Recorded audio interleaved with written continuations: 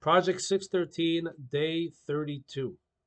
We are still learning the mitzvah of the recitation of the grace after meals. After we eat a meal, the Torah tells us we should thank God and bless God for that meal.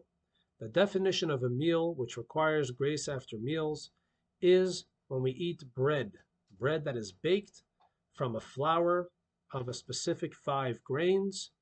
We need to recite the grace after meals after that. What about beforehand? So the Torah does not give us any type of specific mitzvah in connection with mealtime other than the grace after meals. But our sages instituted that before a Jew eats bread, they should wash their hands, netilat yadayim. Netilat yadayim has nothing to do with hygiene. If your hands are dirty, go and wash your hands with soap, and then you're ready to eat. But for a Jew, before eating bread, we have a special mitzvah of ritually purifying our hands. And this is how the ritual purification happens. You take a cup, and you fill it up with water, and then you pour that water 3 times on your right hand, and you try to cover your entire hand until the wrist.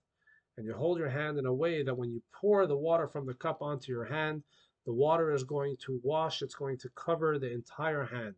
And you pour that water 3 times consecutively on the right hand, and then you take the cup and you pour 3 times on your left hand, which means that this cup should be large enough to hold enough water to cover your hand, both of your hands, 3 times. So 3 times on the right, 3 times on the left, and then we recite a blessing.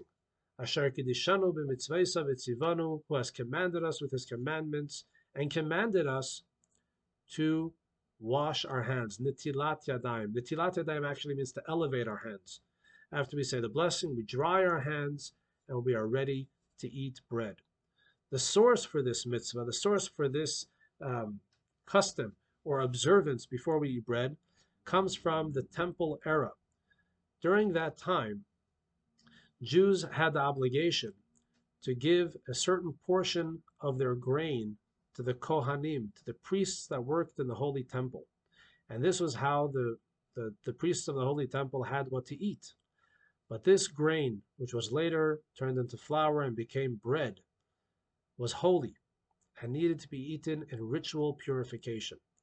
And before a Kohen would eat that bread, they were obligated to wash their hands in that specific way with a cup, and they would wash it 3 times on the right and 3 times on the left in order to be prepared to eat teruma, which was this holy bread.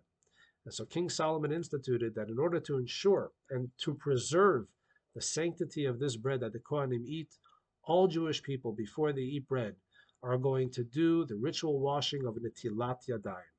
And so today, when we do Netilat Yadayim before starting a meal, we're actually training ourselves, training the entire Jewish nation for an era when there's going to be this mitzvah of teruma, of this ritual holy bread that will be eaten by the priests. May it happen very soon. Thank you all for watching.